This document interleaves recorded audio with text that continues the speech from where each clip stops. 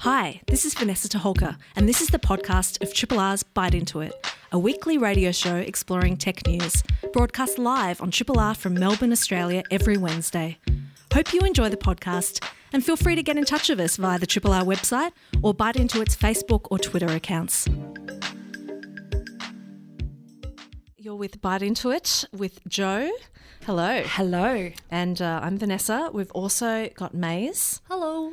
And we have special guest. You might know him better from Breakfasters as the game reviewer, but he is indeed Adam Christou. Hello. Hi. Thanks for joining us. Yeah, my pleasure. We've been wanting to excited. make this happen for a while. I know. I'm here. I'm terrified. It's going to be fun. Oh, don't be terrified. We'll make it easy on you, Adam. So tonight is the beginning of our Melbourne International Games Week special. It's coming up next week, so we're getting in the mood with the local game makers behind Wayward Strand. So Maze will be doing double duty tonight, both as Bite regular, but also as one of the makers of Wayward Strand. So we'll get to that a little bit later. Yeah.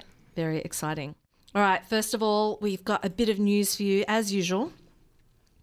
Let's have a look at this. There is breaking news. It's been on a few different media outlets over the last couple of days that there has been a ransomware cyber attack on health providers across Victoria. Now, the Victorian government has been quick to say that they're hopping on this and trying to mitigate the damage. But the ABC broke the news. They understood that the cyber attack had involved health providers across Victoria, affecting Barwon Health and Gippsland Health, including hospitals in Geelong, Colac and Bairnsdale. And then the story sort of evolved from there. There've been a series of comments. It's worth checking out the ABC to find out what the head of cyber incidents and emergency management for the Victorian government, David Cullen, had to say about shutting down record systems to protect people's data and then what they're trying to do in the wake of that. I don't really want to share any more about that at this point because we don't want to spread any disinformation. So, yeah, just be aware if that's going on and maybe look that up if you're in those areas. What else is happening in news, Joe?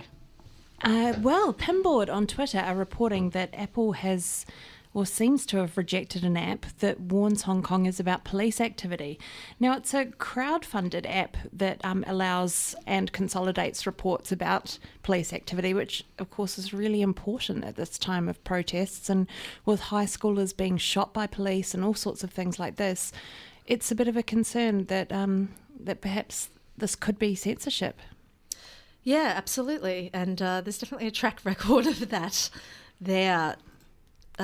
It's been interesting watching what's going on in Hong Kong, being so difficult to share information coming out of there, and also, seeing really creative responses to some of the tactics that the police have been using against their people.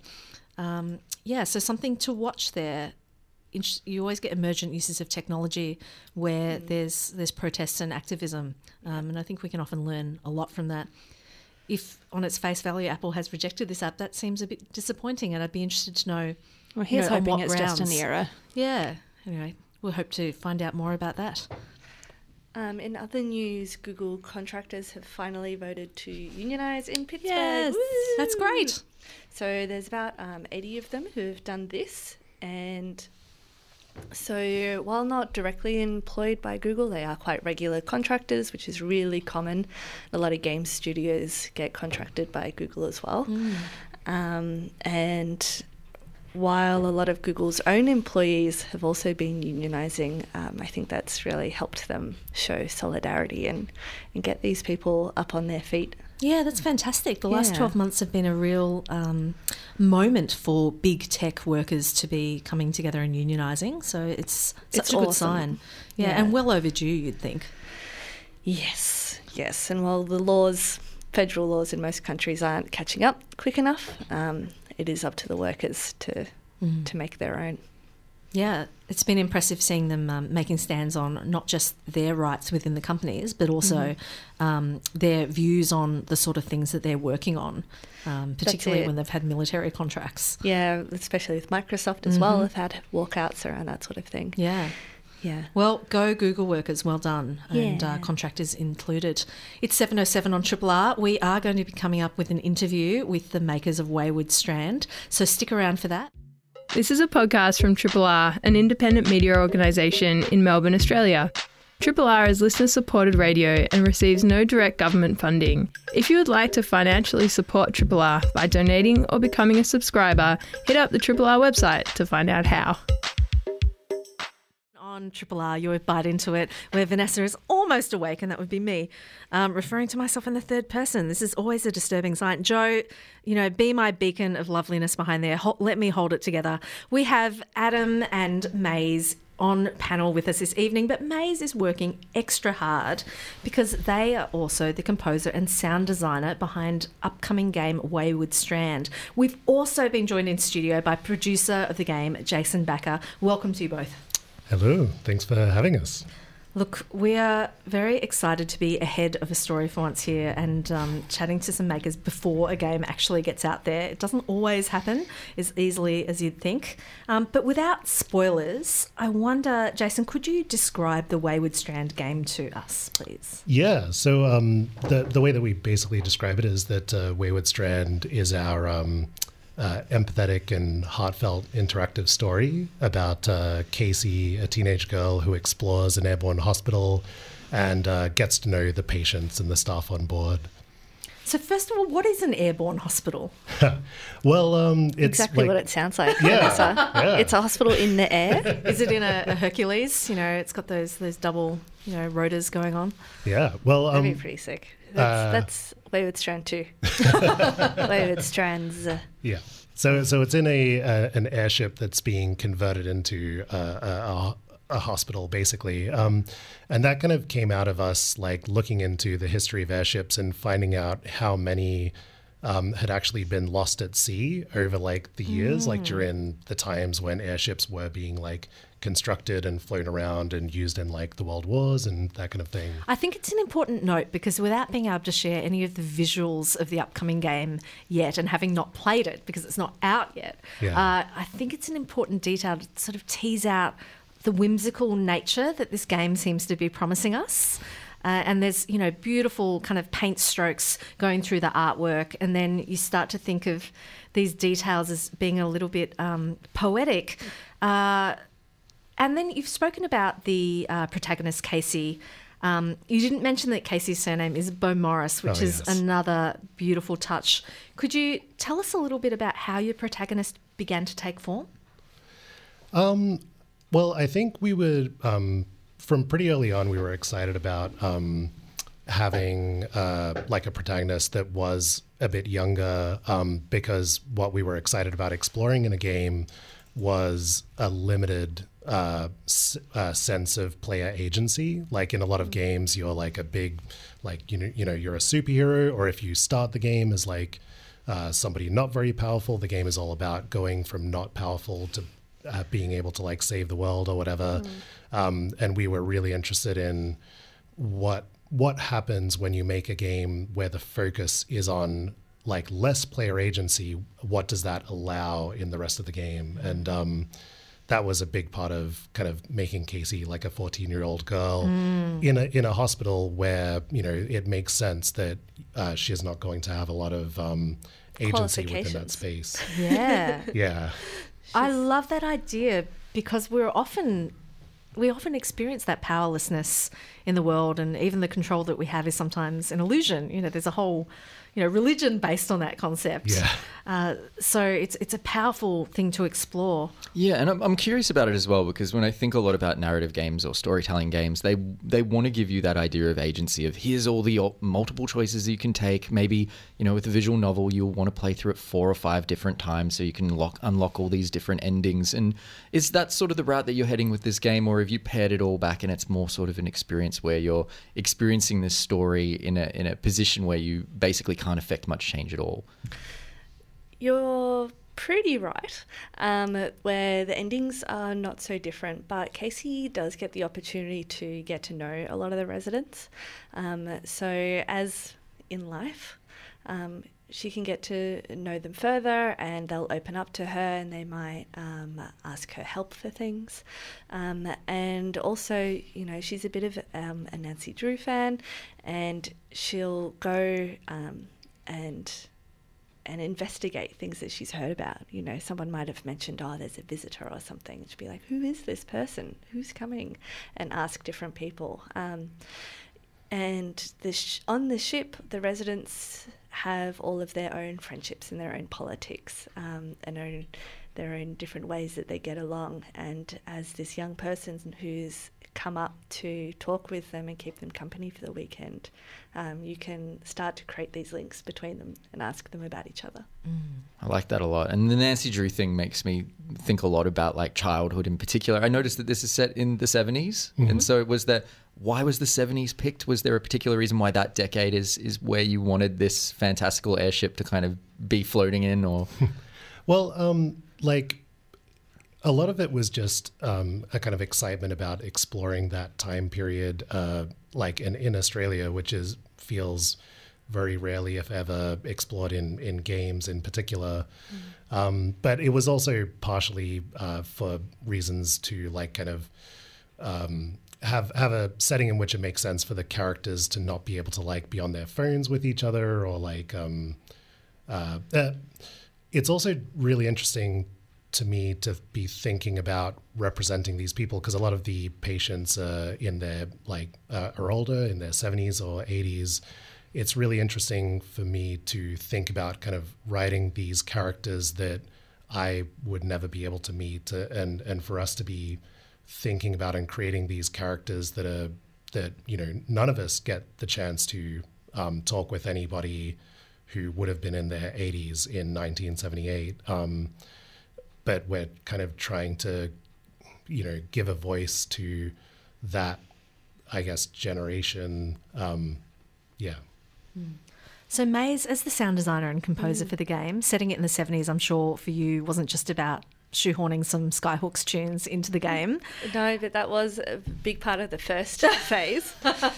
What approach did you take to designing the oral experience for your players? So we've been working on this game for 3 years now, and that meant that the first iteration, I was looking at a lot of folk and music that was made in the time, and trying to put my spin on that. And then the soundtrack totally changed into some more piano-based thing, and then now I think we've finally solidified. Well, we should, because we're running out of time. The soundtrack to be quite acoustic guitar focused and quite intimate, and even the way that it's recorded is quite close up, and you can actually hear my breath sometimes just breathing along while playing. Very nice. It's amazing. It's really beautiful. Oh my God. You know, Vanessa did that earlier today. Accidentally. I can't believe it never occurred to me before. Or if it did, I've forgotten it because it was so cringeworthy. I'm going to get so many tweets about this during the show. There's even some magpies outside my window that have made it in, and like my fish moving around pebbles, like just that really, really sensitive, intimate, and, you know, almost as if Casey could be playing this. I'm really trying to get that sense of humanness coming through. Yeah, I think the sort of sounds you're describing can really build that sense of proximity to the game. Like even just being recorded up close, you do feel closer and more connected. Is that something that, you know, is there anything in there that you think is signatures of your work, or do you really like to play to different things in different games? I've always made very clean music. The way that I mix has always been very clean. And I get that a lot. And one producer that I worked for also described my sounds as lived in. Wow. Which I thought beautiful really made sense in what I was trying to convey. So, yeah. But I've collected a lot of Australian bird sounds from the Victorian coastline, so that's been really fun. Telling all our teammates to stop walking around because their sandy footsteps are getting in my recordings. Wow, it sounds like a delightful experience of making that. So do you think Wayward Strand taps into a uniquely Victorian or indeed Australian experience in many ways? For sure. I mean, when I mentioned the Aussie coast, we're really actually talking about like Inverloch sort of area, Gippsland, and we've been able to work with the Bonorang Land Council as well, as well as the Wonthaggi Historical Society, to get a lot of those land and historical stories in. Yeah, but also, like, it's full of Aussie accents and it's awesome. Like, we get to work with voice actors who are real old, which means they have had so many years of experience and they're amazing. So have you had the argument about whether to subtitle these accents for overseas audience? We did have one American comment on the word brekkie. He said that we were infantilizing breakfast. Oh, great. Apparently it sounds like that to an American audience. It sounds like baby speak or something when we say like arvo or brekkie or whatever. Yeah, it's really strange to think about. That's amazing. Very interesting. Yeah. I don't know my opinion is that they're wrong. But I don't know how to action that yet. Well, I guess that leads into, you know, how important is it to you that we tell Australian stories using Australian vernacular? I mean, like, I think it's definitely important for creators to be doing in like all different mediums, and it's exciting to be part of what feels like a bit of a movement in games, to be telling Australian stories within games. Yeah, games like Necro Barista, which is just about to come out, I think, is very similarly like telling a story that's definitely set in Melbourne and not really anywhere else. And yeah, there's a few. Yeah, those zombies are very Melbourne. Yeah, exactly. Yeah, well, when you haven't had your coffee, I guess. Yeah. Yeah, I kind of want to take it a few steps back before we were talking about the visual aesthetic of the game. And I'm although we're on radio, so we can't show the game, but I'd like to have you describe a little bit about like the visual aesthetic of this game, the painterly form that it takes, and the process that led up to coming up with that decision to go with an art style like that. Yeah, well, I think a lot of it just comes out of us being huge fans of a lot of 2D art, but then wanting to kind of, bring that into 3D games. Like, it feels like not very many, or so many 3D games are trying to capture this kind of strange, realistic, hyper-realistic, like especially AAA games style. And we were just really excited about trying to bring a lot of more traditional art, styles into 3D. Yeah, And it's working more effectively than I think we realize when we're on the inside, is that when people see the key art, which is painted, and then they see the trailer in the game, they both have different art styles, and they're painted with the gum trees. It's very like, yes, Australian, yeah.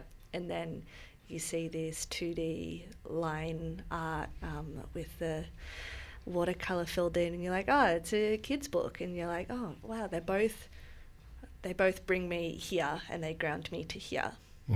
And it almost feels like it thematically links in as well, with a protagonist that's 14, that's kind of bridging childhood into adolescence into adulthood, to go with a style that feels like it kind of ties back to childhood books as well. Feels like it's a thematic link too. Can we steal that? That's great. Go for it. So your art director is Marigold Bartlett. They've done beautiful work before. How did you connect with them, and what was the brief, or did they sort of shape that with you? It's been a super collaborative process, this entire game. And yeah, Goldie was on really early on, and we have been basically collaborating ever since in trying to capture like the best things from her style, like her 2D drawn style, and then also a lot of other really exciting influences. It's been super collaborative. And part of what's exciting about the way that we've developed the game, and part of this is actually all about how hard the Australian games industry is to be in, where we have to rely on funding rounds, but the fact that we've had breaks between times when we can develop has meant that we're able to learn and look back. And reflect. Yeah. So you think your capabilities kind of been stepping up while you're going through this process? Definitely. And it's also just part of our values that we want each other to be excited about what we're doing, and part of that is pushing yourself and learning, and That's a real silver lining to the staggered progress. That's great to hear. And I think it's fantastic seeing Goldie's work on this game too, because I'm not super familiar with all of their work, and I can really say that the stuff I've seen before has had a bit of a pop art aesthetic and some other things going on. And so for me, this seemed like a really radical shift, but like equally beautiful, equally impactful, and that's pretty powerful stuff. So where can people find out more about Wayward Strand? Cool. Yeah. So we just launched a fancy brand new website at waywardstrand.com. And then we were also selected for the PAX Australia Indie Showcase, which is happening from the 11th to the 13th. So definitely come by if you're there. Yeah, we'd love to see you and play the game. Is that at the Melbourne Convention Centre? Yeah, the Convention Centre. Yeah. Jeff Shed, that's the one we're thinking of. Fantastic. I like to call it that still. It helps me remember which one it is. And what about if people are on Steam? Yes, so you can wishlist Wayward Strand on Steam now. So if this sounds exciting to you, like definitely jump on there and add it to your wish list, and then you'll know when the game is out. And then also, you'll help us with the Steam algorithm. Yes. Deities. Love that. So go and wishlist Wayward Strand on Steam, and people can follow you on Twitter for updates. Yes, just Wayward Strand on Twitter and on Facebook as well. Yeah, and Beautiful. You can join our Discord where we check in and post photos of awful 70s food, and it's very hilarious and not delicious at all. I didn't even think about the food aspect of, a floating hospital has its own challenges, right? It's going to be a lot of stuff in Aspic. Aspic all the way. A lot of soup. A lot of soup, surprisingly. Yes, definitely. Loving it. All right. Well, Jason Backer and Maze Wallen, thank you so much for giving us the story behind Wayward Strand. We look forward to its launch. Thanks. Pleasure. Independently yours, Triple R. 102.7. Triple R's Bite Into It. You're with Vanessa, Joe, Adam, Maze, and our special guest, Jason Backer from the Wayward Strand team. Thanks for joining us. We are halfway through our pre-Melbourne International Games Week special. All games, maximum games chatter, and Adam is the Breakfasters games reviewer, and we have just borrowed and lassoed his talent in here for an evening. So Adam, thanks so much for joining us. Tell us what you're excited about that's coming up. Tell us all the things. Let's walk through slowly. Hello. There we go. I'm excited. It's going to be great. Melbourne International Games Week starts, I believe, this Saturday, runs until the 13th. There is a whole heap on. I come from the world of playing lots of games, not so much creating them or being inside the dev scene. We need fans. Like, there needs to be fans too. I'm a fan also. Yeah, so it's an interesting week of things to do if you're a fan of games and you play a lot of games and you're curious about how games are made as well, because there's a lot of things here for kind of like the general public to kind of go along to, a lot of opportunities for people to interact with the games dev scene and to actually experience and understand the creative process behind games, and then just some stuff that's like pure fandom kind of madness as well. So some of the stuff that I love about Melbourne International Games Week is that you see a lot of young people bringing along a parent or a grandparent or an interested aunt or auntie, someone in their life, trying to get them to understand why they're so passionate about games. And you can really see all of these click moments happening for people where they're like, this is such a bigger scene of cultural product than I thought it was, Yeah, and it's interesting. I tell this story a lot. My mum got me into games when I was a kid. She would play Wolfenstein and Doom like non-stop. It's really badass, Mum. That's my childhood memories, is her just like shooting Nazis like in blue corridors for like hours on end.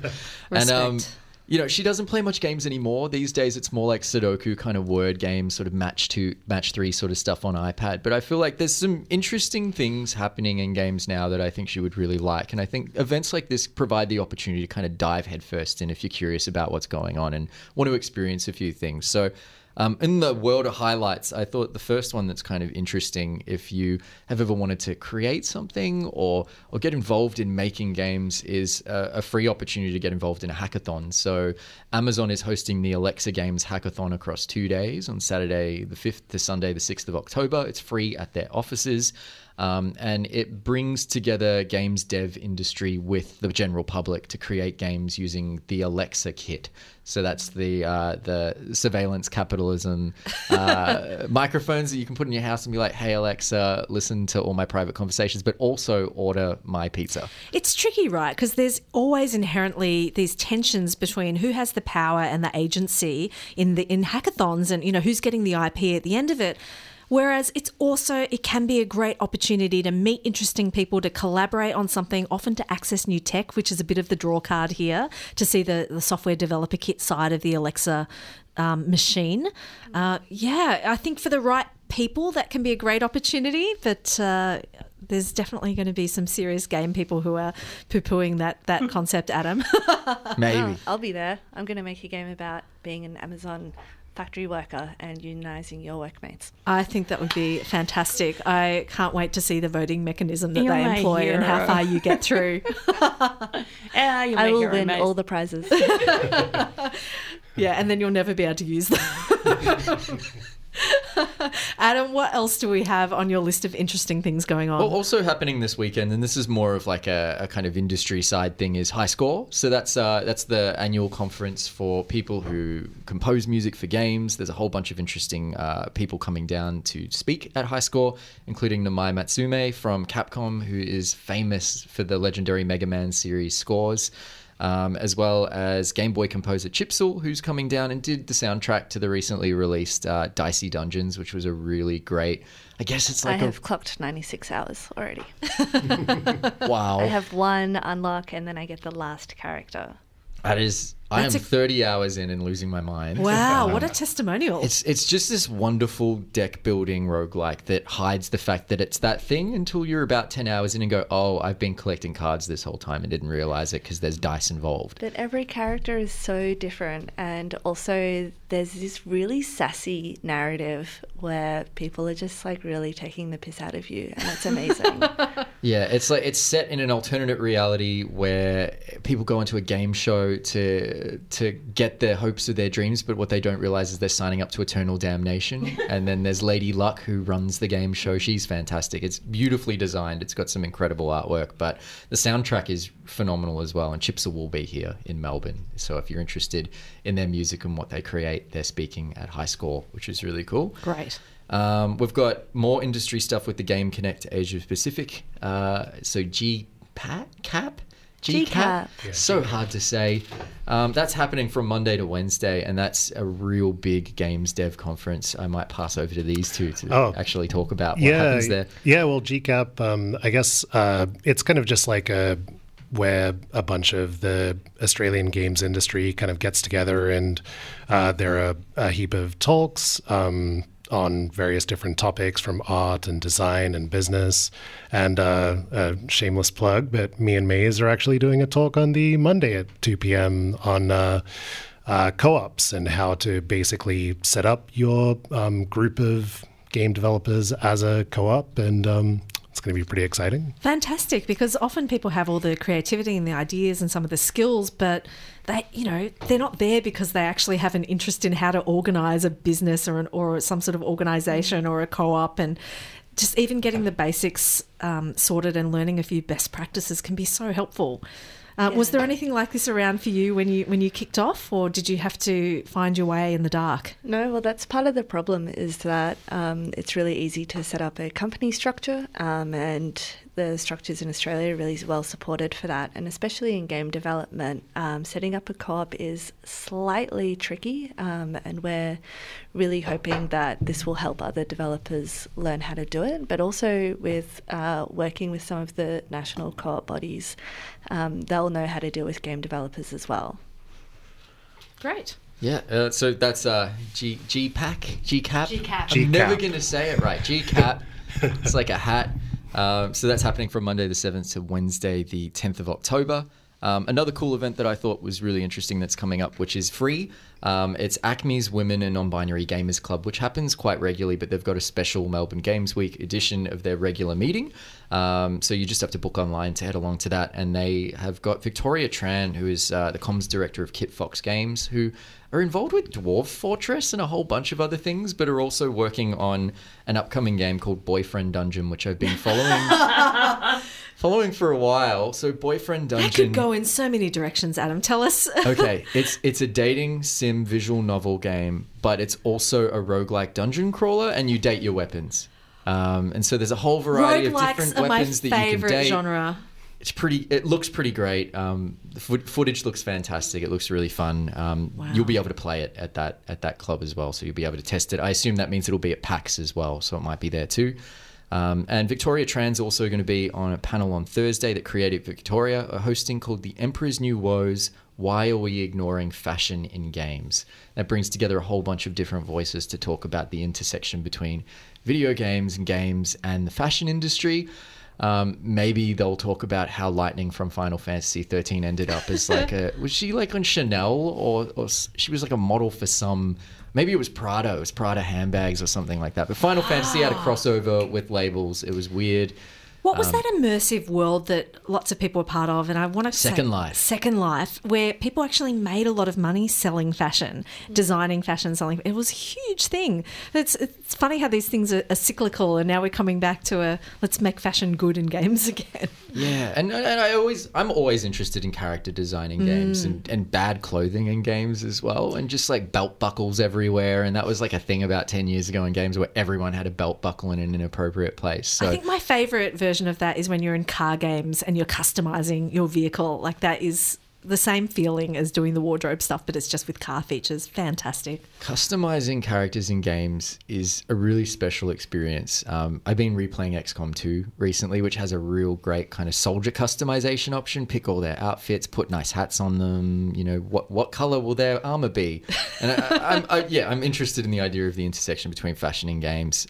So that is something that is happening on Thursday. It's free as well. I have often gotten to the point of spending so much time designing and customizing, and then just like not actually being interested in playing the game.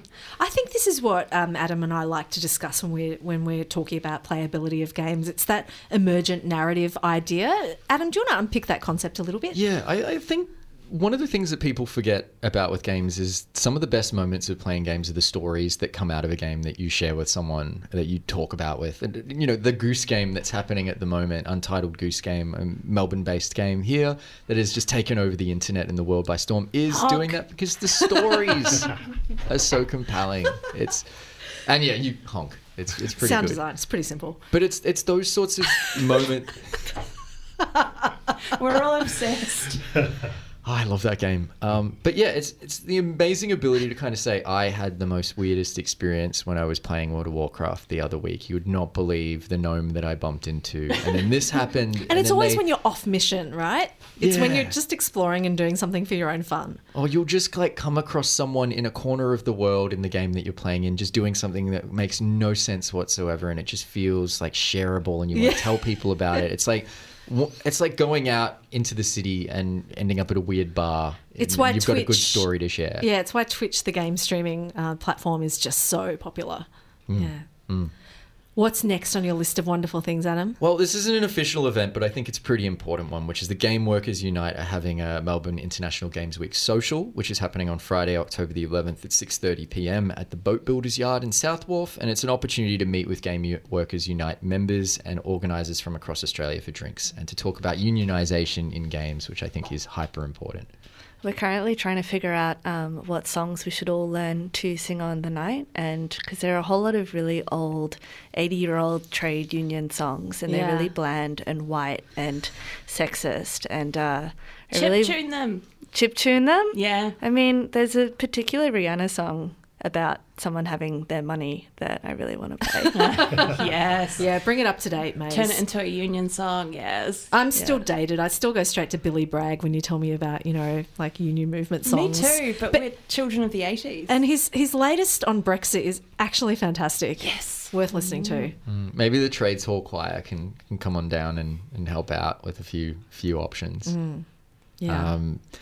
Misadventures in Little Lon is a thing that's happening as part of Melbourne Music Week. So that is a true crime mysteries Misadventures in Little Lon. It's an alternate reality game and app that you can download to your phone, which you then play in the city. So you wander around parts of Little Lonsdale and interact with virtual characters who talk to you, and you unpack a true crime story set in the past. Yeah. We'll be speaking to a couple of the makers of that experience next week on Byte. So tune in for that to hear that unpacked in a lot more detail. Yeah, and you can pretty much do that all Melbourne International Games Week. You can hop into the city, take an umbrella if it looks like it's going to rain. There is a launch event happening for it on Sunday, the 6th of October from 1 p.m. at the State Library. So if there's a specific day that you really want to go in and check it out, that's probably the one to do. Event that I'm pretty stoked about, that I think is going to be one of the most easy to access ones because it's not in a physical space, it's on the internet, is the Melbourne Queer Games Festival, which is launching on Tuesday the 8th of October online and on the internet.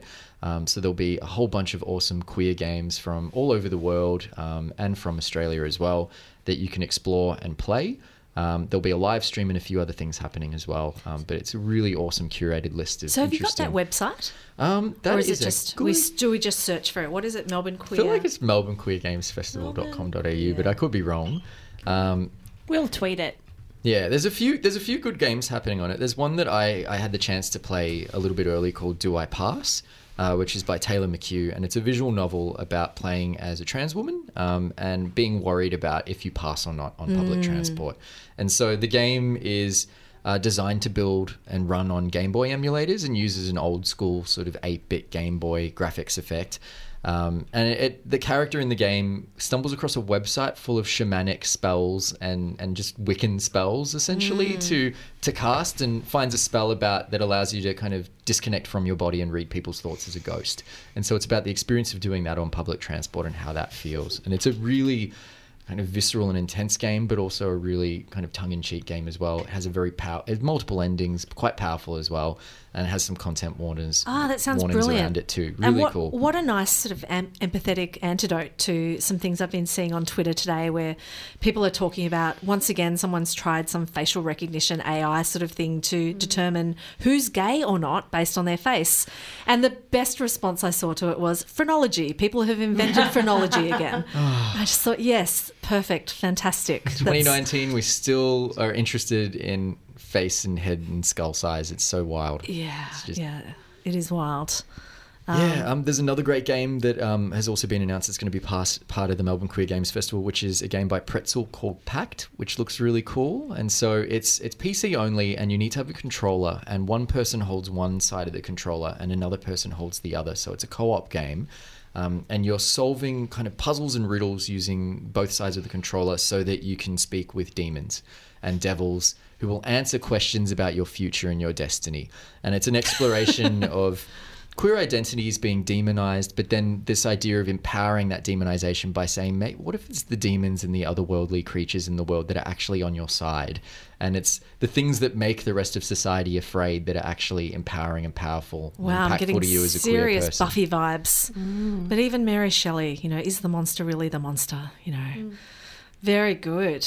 Adam, is that the end of your list? I don't want to cut you off. There's more. Yeah, tell us. We should talk about Parallels. Oh, cool. Yeah, so Parallels is the Free Play 2019 showcase. So Parallels has been running for a few years now. And it's a great night to go out and discover a bit about the awesome games that are happening here, but also how the ideas behind them and how they come together. So it's a showcase night of over a dozen plus games and one or two of the people behind those games talking about their creative vision for it, maybe playing a little bit about that game as well. It's quick fire, it's really fast, and it's happening at the Capitol Theatre on Thursday, October 10.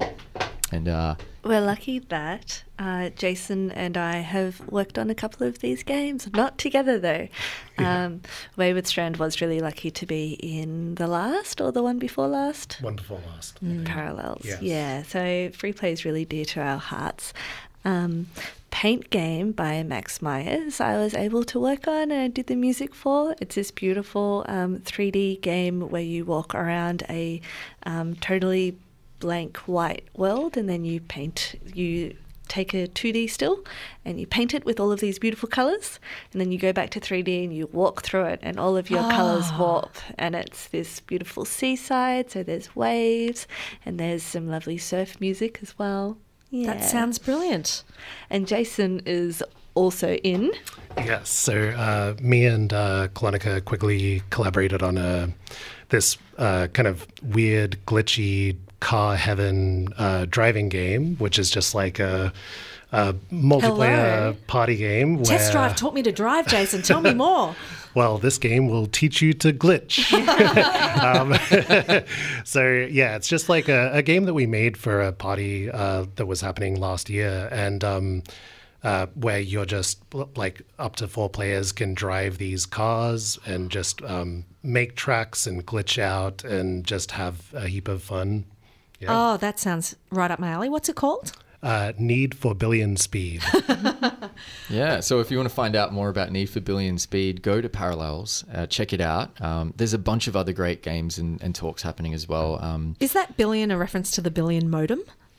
No, Okay. sorry. Just checking. Yes. Works on so many levels. Loving your stuff. So Parallels, you mentioned that Wayward Strand had been there a couple of years ago. Is that common for the lead time? You know, are people getting a sneak peek at Parallels into games that are actually not going to be out immediately?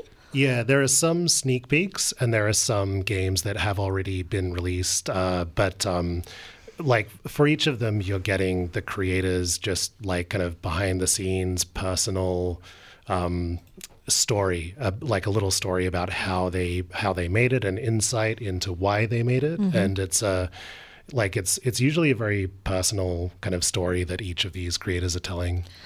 I'm sold. All right, brilliant. Adam, thanks so much for walking us through such a huge range of Melbourne International Games Week events. Are we at the end of your list? Yeah, that's it. All right. There's heaps more, but yeah, I hate pleasure. to cut you off. Look, I hope people enjoy exploring the program and everything that's on. You can see that we've got some incredibly warm and talented people involved, so well worth giving them your time. Something else that might be worth a little of your time is that Helsinki has a very creative campaign out at the moment. They have decided that they are the first city as a service. So Helsinki have launched a campaign and they're asking, what is the most tech-savvy city on this planet? They don't know, but Helsinki has just become the world's first city as a service. You can apply for a free demo and enjoy an unforgettable trip to Helsinki. So as well as selling all of the benefits of Helsinki and how tech-savvy it is, they have an apply for a free demo trip thing that's going for November. So if you happen to be free sometime in November, you should definitely head to helsinkiasaservice.com and apply for a free trip there. I've been. It's a brilliant city. It indeed is highly tech-enabled, and there's a lot of great things to explore there. But it's quite fun too to see them talking about their city as an experience in a software sense. And they're also mentioning that things there aren't perfect, and so they have a list of bugs, and you can report a bug in Helsinki, and they suggest that some of those might be, you know, midnight sunshine and, you know, cold weather in the middle of winter. Surely that's a feature. That's what they say too. Well, like I was wondering, because often when you get a free service like technology, it's not really free. You're paying for it in some other way. You're paying for it with your data. You're paying for it with like giving them more information or them more stuff. And so I was wondering what Helsinki's what they were getting out of their service. And I guess it's tracking down these bugs. They've had a lot of quotes from people who are tech founders within the country. So there's a company called Smartly.io, and they have a quote from them saying Helsinki is like playing a city as a game at the easiest level. It's just, you know, everything's like easy here. And I'm just like, oh, it's beautiful. It's such a well thought out campaign, and it's pretty delightful. But it's also interesting to see a city really trying to drive visits from tech savvy people with a view to try it out, maybe move here for a little while, get some work done. They've got amazing universities. They've got an amazing startup tech-based community.